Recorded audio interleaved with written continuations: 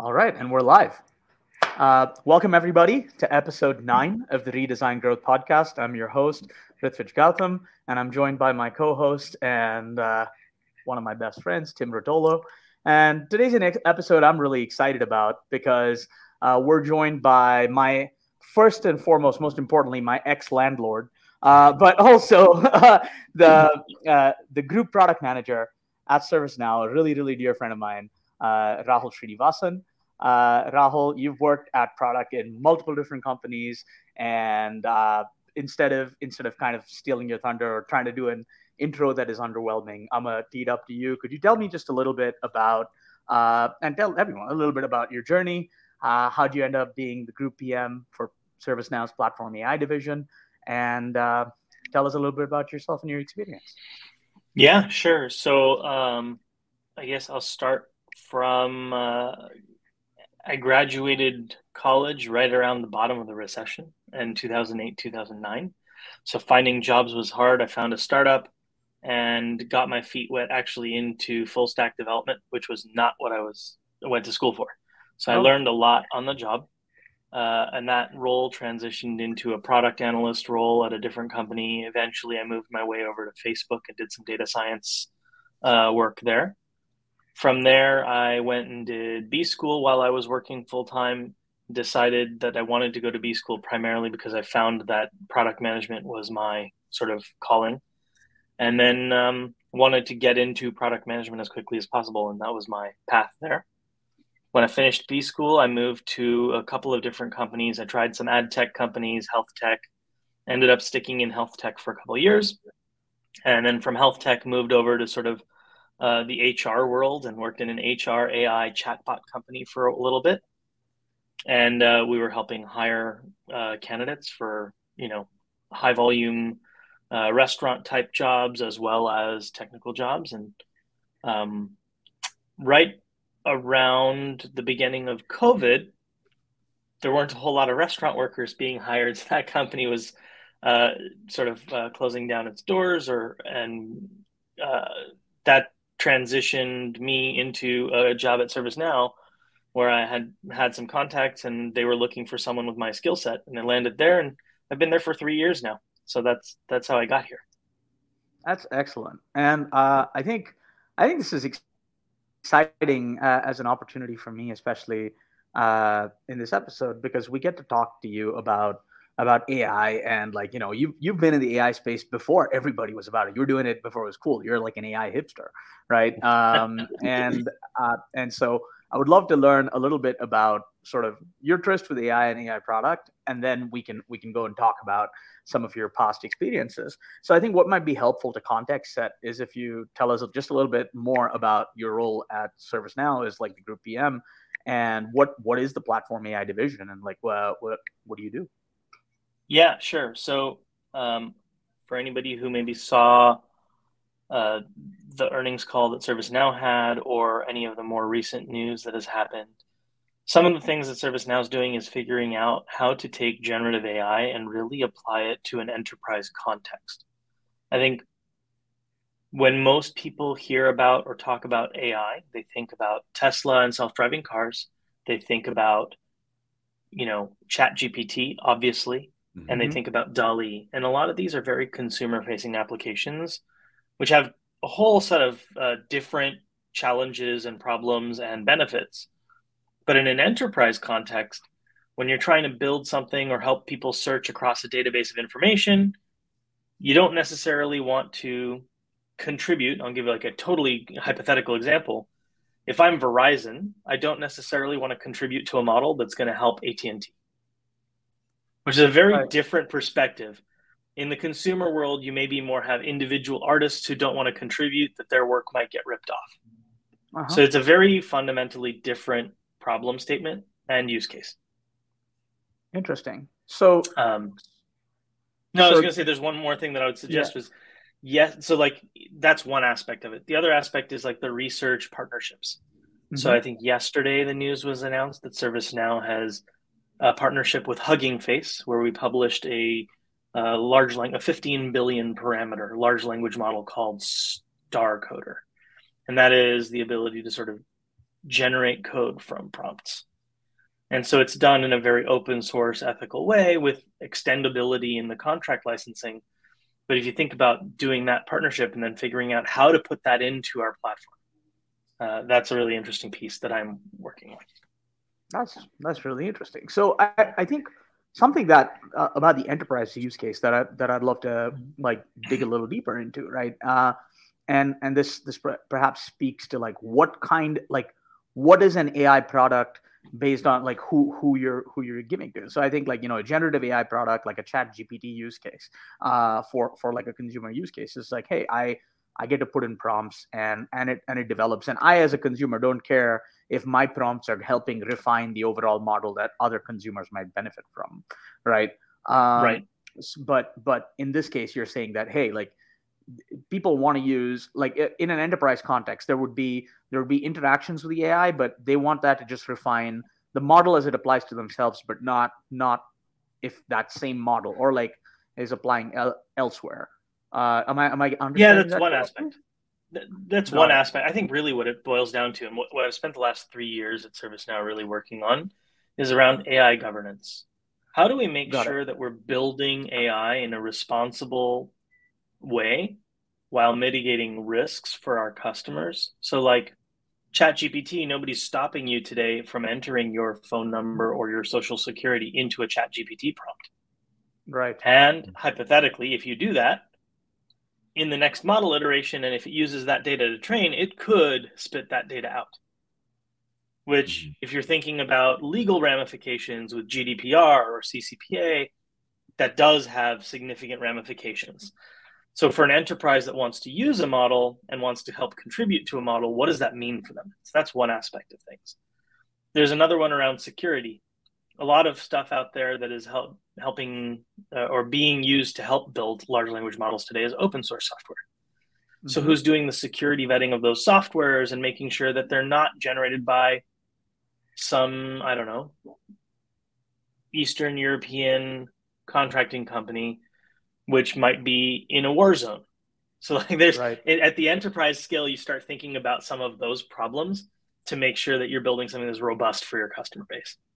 And so for us, my team internally is building a lot of those tools and environments and frameworks so that AI practitioners within the company can leverage them to build large language models or AI functionalities for our enterprise customers. That's really, really interesting.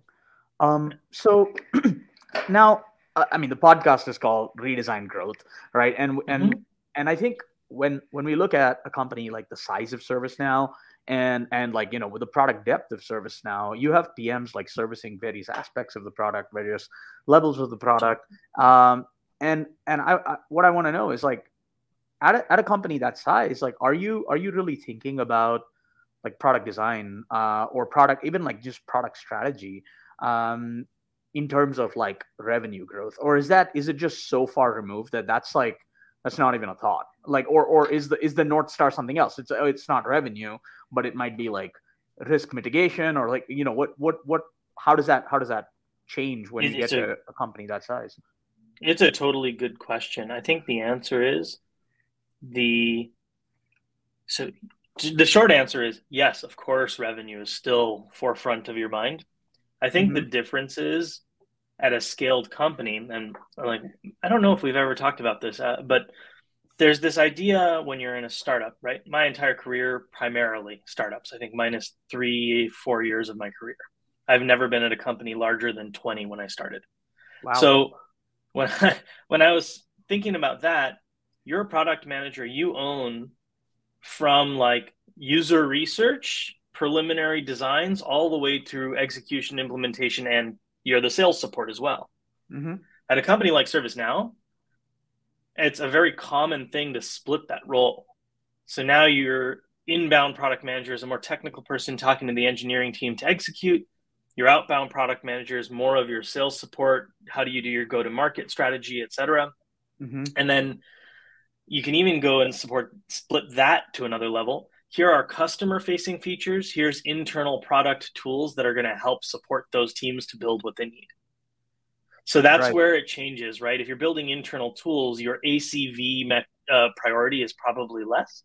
Mm-hmm. but you are thinking about, okay, how do I scale this so I impact the most number of teams that are going to drive ACV? Right. So it's more indirect than direct. Right. At that point, like your target user is not like the ServiceNow customer. It's like other teams in ServiceNow, Exactly. and as a result, the North Star kind of changes. Right, but you do think about your customer and maximizing their ability to generate ACV. Kind of a degrees of separation thing. Like if I support this team, supporting those groups, they're supporting those customers. Exactly. Right. Mm-hmm. So I think and now we can enter like this moment of like just juxtaposing this, right? Like where you have this immense stratification of like, you know, mandates and like what is required of you as a PM when this company's at that scale, and then what happens when you pare down to a company like Evidation Health or like a smaller company that you've worked at in the past, might be Leads RX, right? I'm assuming a lot of these roles get kind of merged together, but there's also operationally, I'm sure, some fundamental differences in terms of like how work got done then, and then how work gets done at ServiceNow now. It's a weird sentence. And then also like, are there any similarities? It's a great question. Yes, there's tons of differences. I think those are the ones that come to mind most easily. Mm-hmm. I'm sure you've lived this and breathed this, and we've talked about it before. But like, hey, I have a customer who needs this thing. I'm gonna build it. I'm gonna ship it within the next 2 weeks. Yep. Right? Sprint-wise planning. That's a thing that can happen at a startup. At a ServiceNow, our release cadence is significantly longer.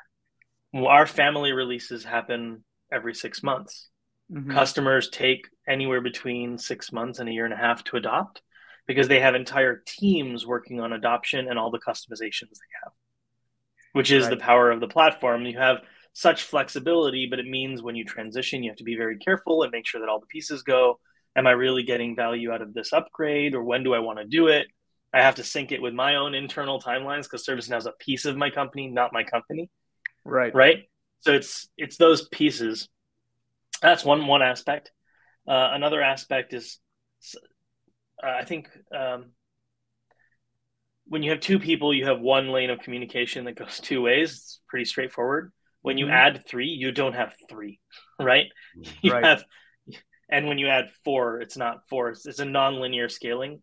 So the larger your company goes, your job shifts significantly. Your job shifts from communicating what we should do and getting it done to making sure that there's alignment strategically on the thing that needs to be done. Because when there's alignment, you're able to move a lot faster. You have a lot more resources. You can just go execute. But what you execute on has to be more thought through and more structured and more rigorous. So those are some of the changes. There's a lot. You have product market fit. You're a multi-billion-dollar company. You're not really trying to go put out 10 features and see which one sticks. So I think there's some differences, some fundamental differences in that. Right. You're not in the experimentation phase anymore. You're just like, you found the niche and you're maybe trying to find like incremental value or like how. And so actually, you know what, this actually ties into another question. Do you feel like, in the enterprise use case or the startup use case, I think Tim and I are very familiar with the startup use case and the pitfalls of like product, like, the fast moving product environment has some pros, like in the sense I could just get up and be like, all right, guys, let's do this. And like you said, build and ship something in 2 weeks, but it's got some cons in terms of like, hey, how successful is that thing going to be? Like you're a lot of the stuff, like you're trying to operate on research and stuff, but a lot of it is like an intuition and experimental and things like that. Right.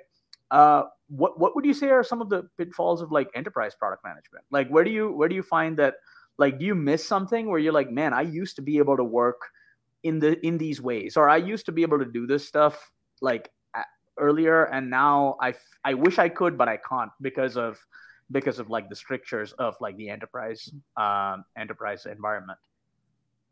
Yeah, I mean, personally, right? I definitely feel sometimes the itch, the like, oh man, we've got to go through 6 reviews to do this thing that if I really wanted to go do it, I could do it tomorrow. I definitely feel that. But it's a trade-off, right? Like I can do it tomorrow and have 0 customers, or I can do it in 6 months and have 1,000 or 10,000 customers already there who are adopting it and being impacted. I think that's a huge trade-off, and it's just a matter of comfort with that space, and knowing that you got to be a little bit more patient.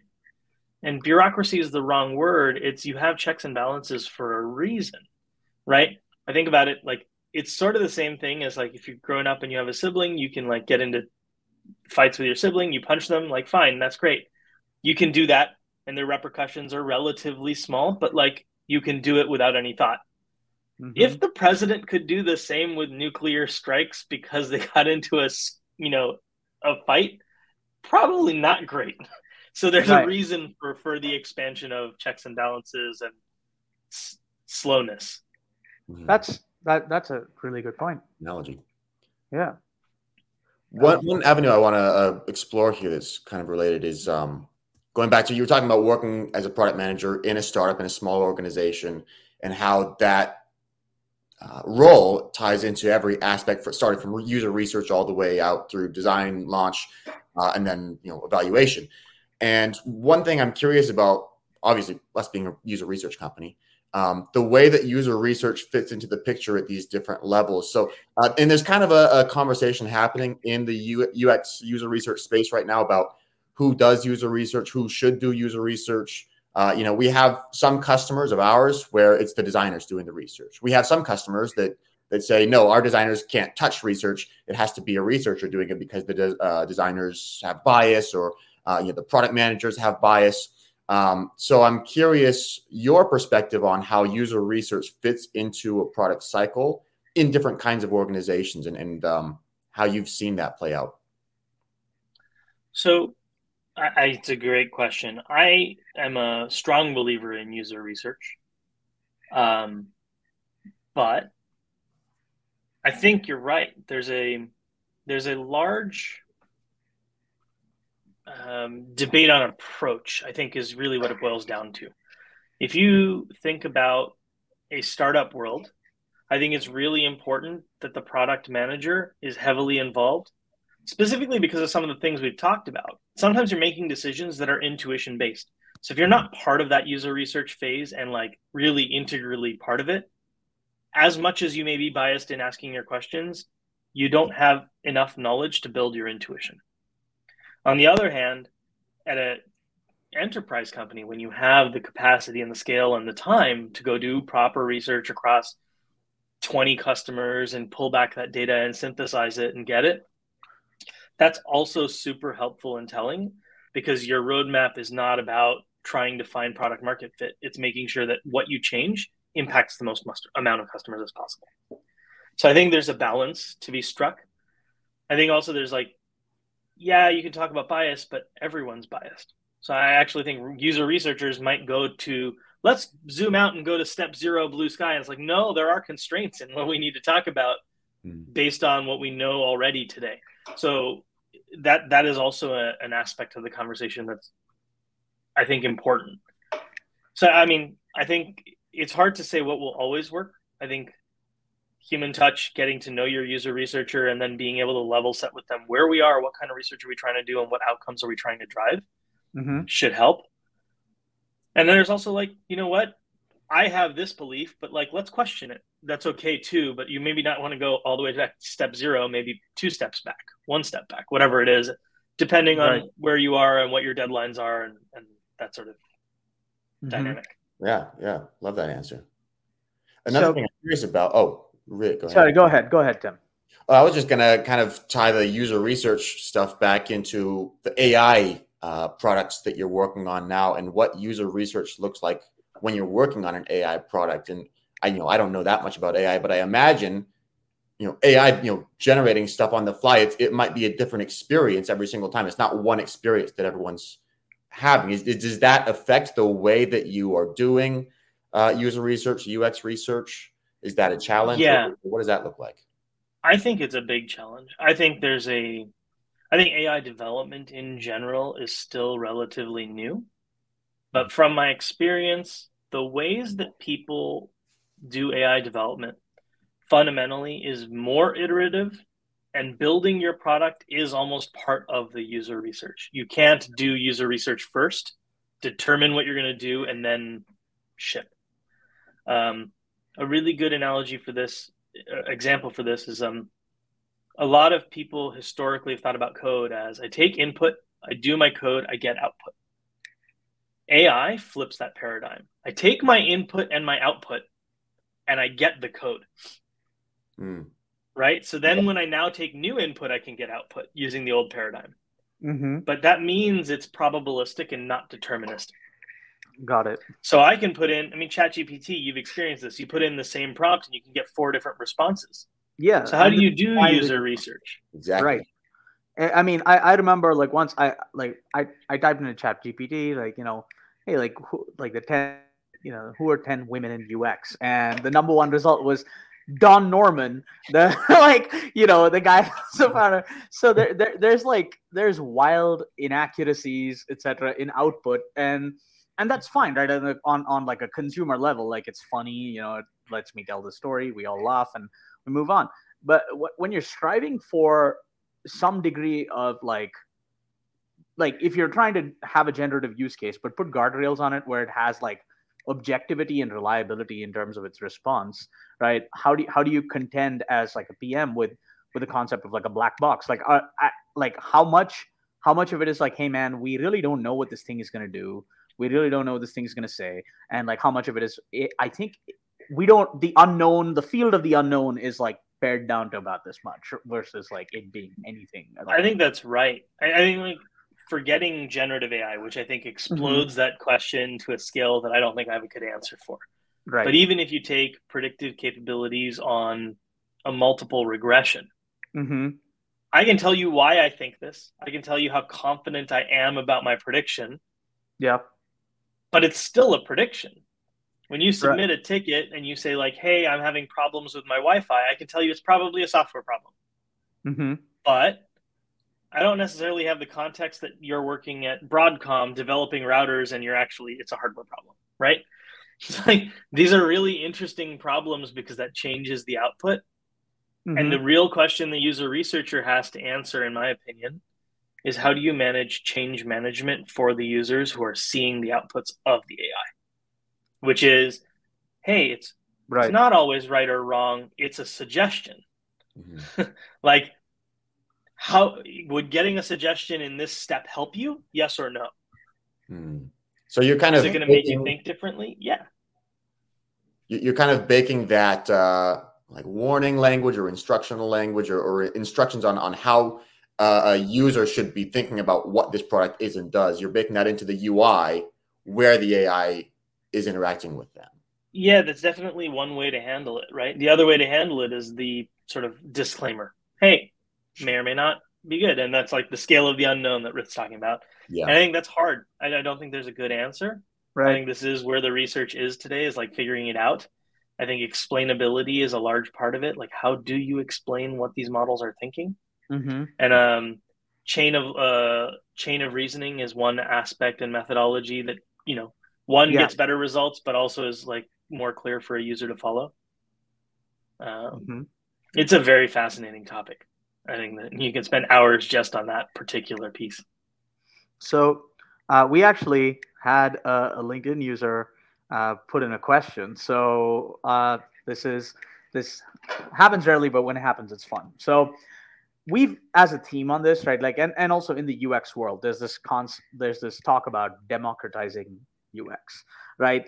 Or like democratizing UX research and like democratizing insights. And it's this thing that harkens to like this flat organizational structure.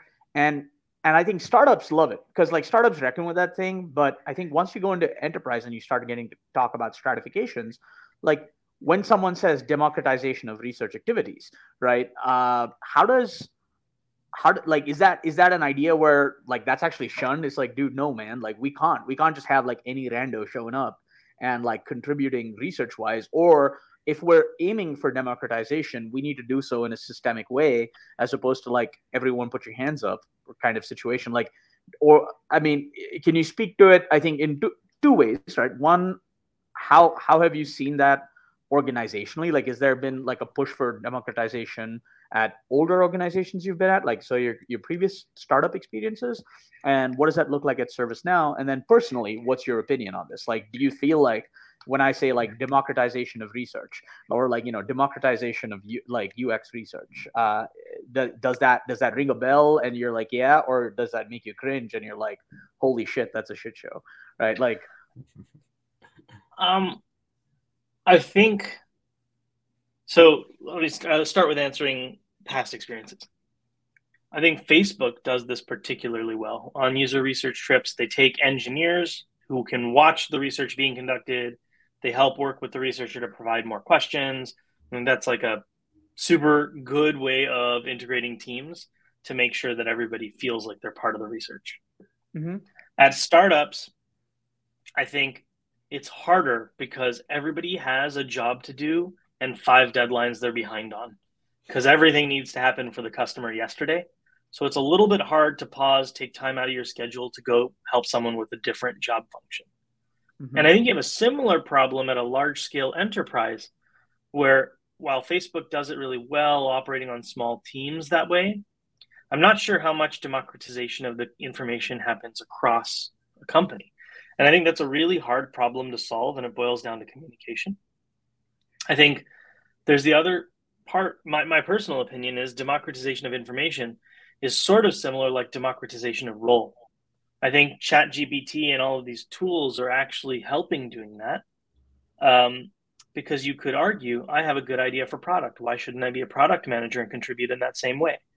I have a great idea for code. Why can't I just go code a prototype or a proof of concept? Mm-hmm. And I think ChatGPT, along with other large language models, are enabling people to do that. Right? Like, I've been way out of practice for coding for a long time. 2 weekends ago, I picked up ChatGPT and I said, okay, you know what? I'm going to go write an iPhone app. And I'm going to use ChatGPT. I'm not going to watch any instruction videos. I'm just going to go and say, here's what I want. Give it to me. And in like 4 hours, I was able to put together a basic app. I had an idea. I went and go build the thing. Like, it's not difficult. And so like you've removed that barrier to access, mm-hmm. and it's a leveler in that way. So similarly, like, hey, I want to go research this topic. How are ways for me to ask people these questions without biasing them to an answer? I think it's one of these 4 options. ChatGPT can help. Right. Interesting. So I think like, for me, right, like when people talk about democratization of UX research, like a core to the idea of democracy is like everybody's voice, it weighs the same, right? And I feel like that's true of like a democratic like voting process, but I feel like that becomes dangerous when you get into like my vote counts the same as like Tim's vote and your vote, and oh wait, I can't vote. I'm not a citizen. But but you get my point, right? But I feel like there is this like weighting given to like expertise and authority, right? In like companies and I feel like that's important. So it's hard to democratize being like, hey man, like this guy is a user researcher that's been doing this shit for 15 years. You're a sales guy that got some feedback from one anecdotal sales call. So we're going to put you guys on the same level. Like, I feel like that's tough to do. There is value in this feedback, right? I'm not saying there isn't, right? But it should be weighted appropriately. Right. And I think this is the same. It is the same problem. I think it's the same problem. It's funny, like maybe completely separate topic. The generative AI and what are the risks involved in generative AI? Mm-hmm. Fundamentally, for me, it's the same risks that involve in social media. Everybody has a speakerphone. And now not only does everybody have a speakerphone, everybody can sound as coherent as one another, whether or not their facts or information are rooted in something that should be weighted. Mm-hmm. Mm-hmm. Right? So, like, yeah, that's true. Coming back to like the AI question that we were talking about, like before we talked about the democratization of research activity. But by the way, whoever sent that comment in, that was a great comment. Thank you. So when you're contending with like this black box problem, or you're trying to standardize this experience of like bringing in an AI product that might in its nature have variance, right? We talked about the disclaimer solution, right? We talked about like Yeah. maybe like closing down the black box playing field. Do we find that hey, and I wouldn't know this, but isn't AI able to be like, hey man, it's most likely this, it's possibly this, and also this. Like I have these three potential answers to your questions, and here they are ranked in terms of my like the AI's confidence in them, right? Like, is that something that an AI could even do? And is it something that like is there the sense of like, hey, I have a confidence in this response? Because I feel like that would be helpful for me, right? Like if I was the person putting in the prompt and I wanted like a sense of what this is, it gives me like stuff to play around with, right? Like a checklist of things to like a plan A, B, and C kind of. But like, is that something you can titrate for? So yes and no. I mean, it really depends on what kind of AI model you're talking about. If you're talking about a large language model like ChatGPT, I'll give you a couple examples. You can tell ChatGPT, my wife is always right. She says 2 + 2 is 5. What's 2 + 2? Right. It's going to be very confident that 2 + 2 is 5. Yep. On the other hand, you can say, prove that 7 is a prime number, and it will give you a proof. And then you say, prove that 34 is a prime number, and it will give you the same proof substituting 34 for 7. So like, it is very confident. But on the other hand, if you're looking at a linear regression and you say, what's your prediction? Hey, I'm predicting a number based on inputs. Here's how I'm predicting it. Here's my error bar, right? Right. So it's a lot more discrete. Right. And I think that's where your difficulty lies. Like, it's not one or the other. It's some combination. And this is now context matters. If I'm a doctor using AI to say, here's the boundary of a cancerous cell that I'm going to resect, versus I'm routing your mail to one of 3 addresses. Right. Are they as important to get right with the same accuracy? No. But if that's also your paycheck, like maybe. So like context really changes the rule, right? Right. No, that's like pretty profound stuff, I think. Like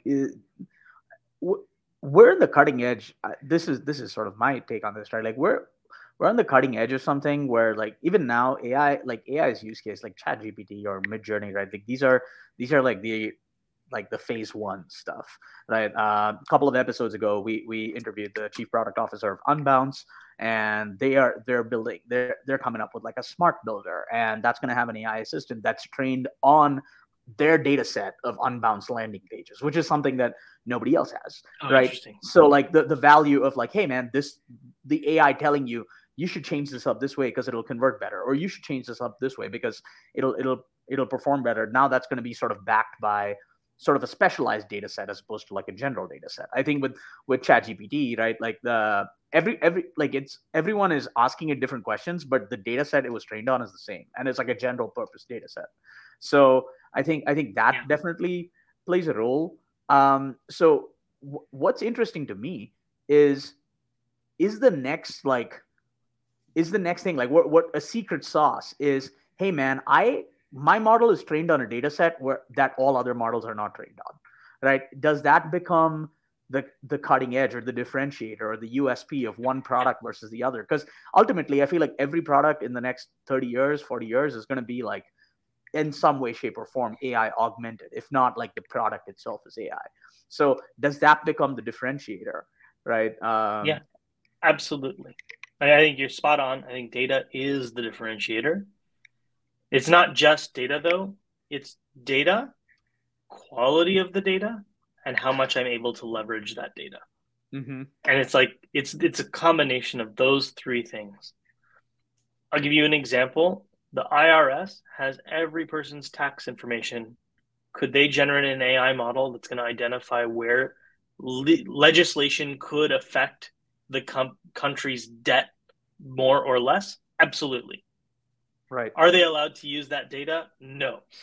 Right. So like now you run into problems, and like that's where like there's a lot of open questions around how we're going to legislate or codify how data can be used. It's really going to be fascinating. Mm-hmm.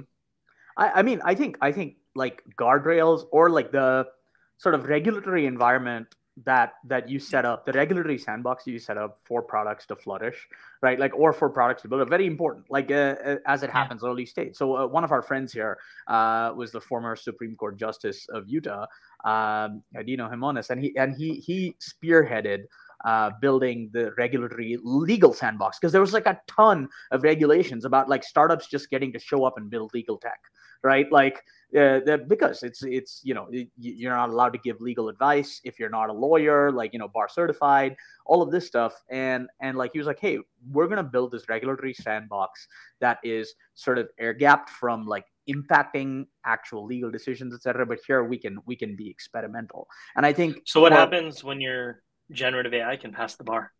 Right. Is it allowed to write legislation? Precisely. Right. So I think this is so.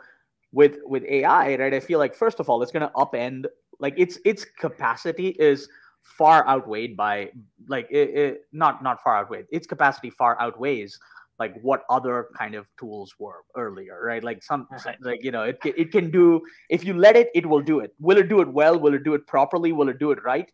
We don't know, but it will do pretty much anything you put it to, right? Like absolutely. So I think I would love to delve a little bit more into like, and this is perhaps some of the stuff you've been working on most recently, is like what are some of like the chief regulatory concerns? So if I'm showing up tomorrow and I'm like, hey man, I want to make an AI that's like responsible, that's safe, that's accurate, and then also is its other North Stars, like adding value in whatever vector I'm applying it to, right? Like how do I even go about building like a regulatory sandbox? Is it Asimov's law of robotics, or like what is the application? So I think that's the right question. It's something I've been thinking about a lot, just from what is the right approach to take across? I mean, like, I know what the right approach to take as an enterprise company is, but I've been thinking about it a lot from the perspective of what would a startup do? And I think there's a couple things. So one, I think you move at 85% of the speed that you want to move at. Mm-hmm. So I think part of it is dedicating time, whether it's 15, 20%, to say, I'm going to keep track of data lineage. I'm going to know what data I used for this. So if I need to change, I can go rerun it. I'm going to have to be mindful about my pipelines, because some of these pipelines take weeks to go generate a model. Mm-hmm. And I'm going to fine tune it. I can't throw away that work. So before I do that, having a check and balance and saying, I am sure I can use all this data. I've documented it. I've logged it. I have a checkpoint. So that's one part. And I think there's a bunch of companies like Weights and Biases as a tool that are doing sort of model experimentation, checkpointing, and how do I know which one's good and bad. Then there's a piece around security and compliance. So making sure that you, as a startup, I'm sure you have a legal team, but making sure there's legal guidelines you want to follow. And that might be as simple as saying, I'm not using any European customers' data. I'm not using anything that's in Europe because that's touches GDPR. I don't want to try it. Mm-hmm. So finding the most permissive and maybe segmenting geolocation that you care about. Right. And then there's a third part, which is like setting up best practices around data governance. So having mm-hmm. one person in your company who's going to dictate policy, documenting it, and then like helping you move fast, but saying yes to this and no to that. Having one person who's responsible for it is actually super helpful mm-hmm. until they start getting to be the bottleneck. But I think something along those lines seems like a reasonable balance of responsibilities. Right.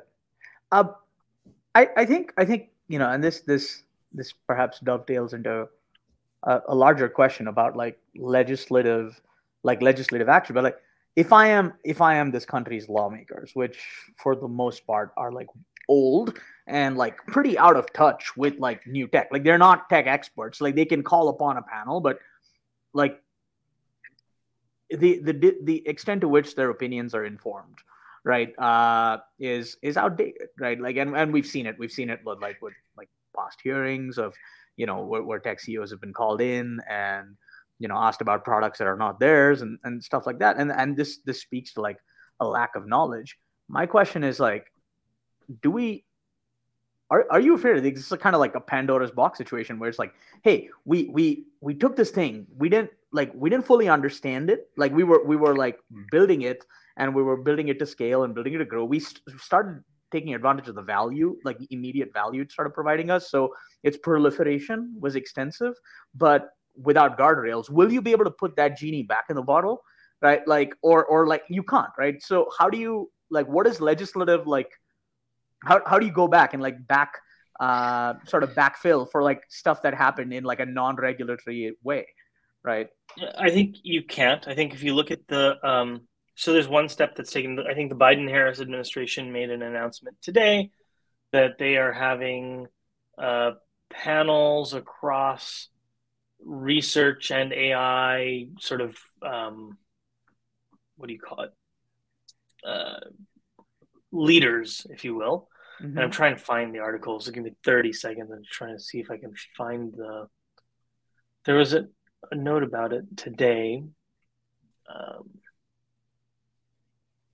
Anyway, there's some announcement basically they're gathering a panel of these people to figure out how to do legislation. So looking to experts, I think to your point, absolutely right.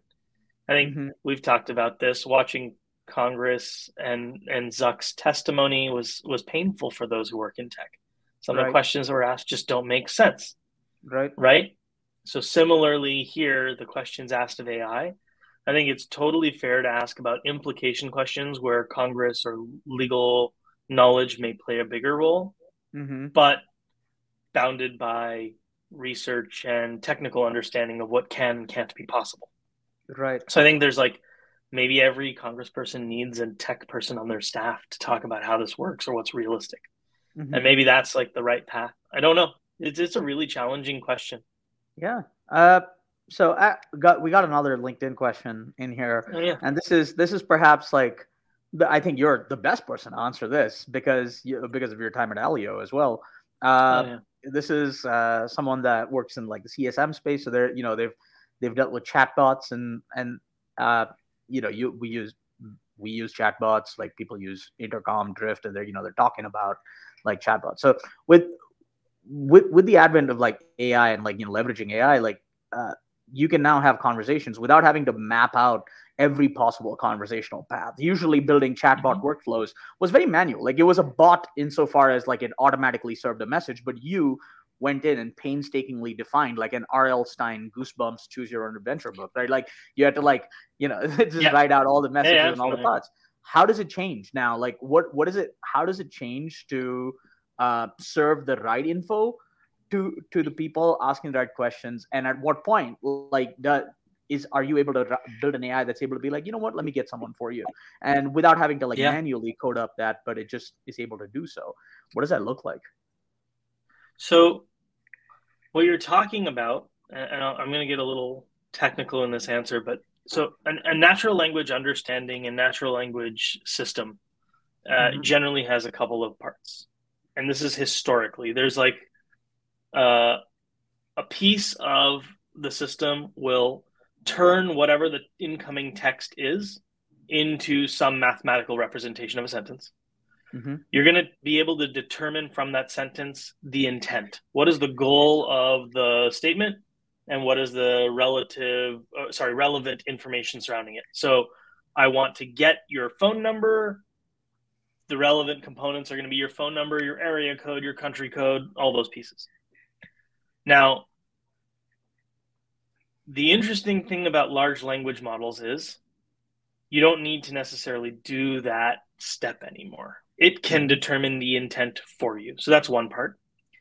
Then you have historically dialogue management, which is this Goosebumps sort of choose your own adventure thing that you referred to, where now you might just say, get these pieces of information. It's now prompt engineering. You might say to a large language model, get these pieces of information. Now it can go and manage that for you. But I think the key piece that you don't know about is the proprietary knowledge or data. So how do I serve proprietary knowledge? I want to get my pat leave policy for my company. Now, I can tell you that a company generally has a pat leave policy, but to find specifics, you need to go here, or I need to be able to search within your company's specific policy to be able to do it. I think that's an example of that.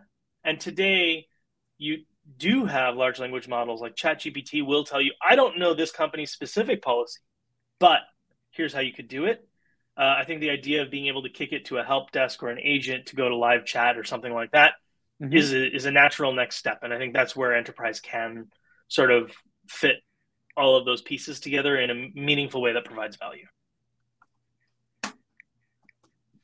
I think that's something interesting to think about. And you know, in terms of like the chatbot experience, right? Even the first part being like, hey, it's able to determine like what the important pieces of information are for you, right? To what degree of accuracy is it able to do that with, right? Like, if I deployed at scale and it degrades, like what happens? Like, am I able to go and fix it retroactively? I think there's like, this for me has been like a very enlightening conversation. I'm sure Tim would agree, right? Like this is perhaps like the deepest dive I've done into AI. So we're in the last 5 minutes of this. So I just want to switch gears and let's just talk about life a little bit. Like, what is it like working in a product environment? I know, like, you recently became a dad. Like, you have your work-life balance dynamic changes fundamentally, I think, when that happens. I mean, that's an understatement, I'm sure. So I was just talking to a coworker about this the other day, right? Like, people say your priorities change, and that's true. And I don't think that's a justification that, like, it's a rationalization, but it's not an explanation. Interesting. I'll take an example, right? Like, Rit, I happen to know you love playing squash. Yeah. Like, you play squash every day. Fine. Now, if you go to a world where I go, hey, do you want to go to the world championships of squash? All expenses paid, but we have to leave tonight and go for the weekend. And imagine that out of your mouth came no. And then on Saturday, you think about it and you go, oh, no, I don't. Like, that's the level to which your priorities change. Huh. And it's totally subconscious. Right. And so I think it's changed my work-life balance a lot. I am definitely a workaholic. I think having lived with me, you know this, I was working 18-hour days pretty regularly. Yep. I don't anymore. I think, like, schedule becomes much more regimented.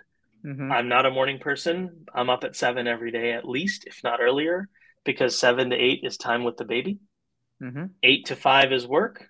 5 to 8 is time with the baby. And then like 8 to 10 is like, okay, dinner, maybe watch a TV show or something, finish up the 1 or 2 emails. And then somewhere between 10 and midnight, maybe I'll stay up a little bit later because I'm reading a book or doing something. Right. But usually that's it. That's what I got in my tank before I have to go to bed again. And so I think that has shifted drastically because 4 hours a day is taken up by baby time. And we're super blessed that my parents live nearby. So we have like childcare that I can go drop in on if I have 30 minutes free. So that's been a blessing. But I truly don't know how people did it prior to work from home. It's just insane to me. Right. Yeah, man. I mean, it's the way, I feel like the way we work changed, and like, it changed honestly for the better. I think it lets you reclaim time. Like, even now we have a physical office, but there's no mandate around being in here. Like, you come, like, I'm here because for me, it, like, fosters focus, etc. And like, I don't have to be if I don't want to be. And Tim's in his house, and that's just the beauty of it. Yeah, absolutely. Yeah. Tim, do you want to do you have any questions? Yeah. You want to wrap us up? There's many more questions that I would love to ask, but we are at time here, so maybe we'll have you on half a year from now or something, Raahul. We would love to reconnect. This has been honestly one of my favorite episodes. I've learned so much about AI and UX research, and it's been just a real pleasure having you on here. So thanks so much for joining us. Before we do wrap up, is there anything that you want to take the opportunity and plug, tell people about what you're doing, what you got going on, something for them to check out, anything like that? I mean, hey, connect on LinkedIn if you have questions around any of this stuff. I'm happy to go and answer them. And I think that question around how do we think about being safe about developing AI products is one that I'm sort of marinating on. So maybe I'll do some writing on that. So look for that. Would love to read that if you do. Well, thanks again, Raahul. It's been a pleasure. Have a great rest of your Friday and a great weekend. And all you listeners as well, have a great weekend. And we'll be back here next Friday, same time, same place, with another great guest. So see you then. Bye, everyone. Take care. Bye.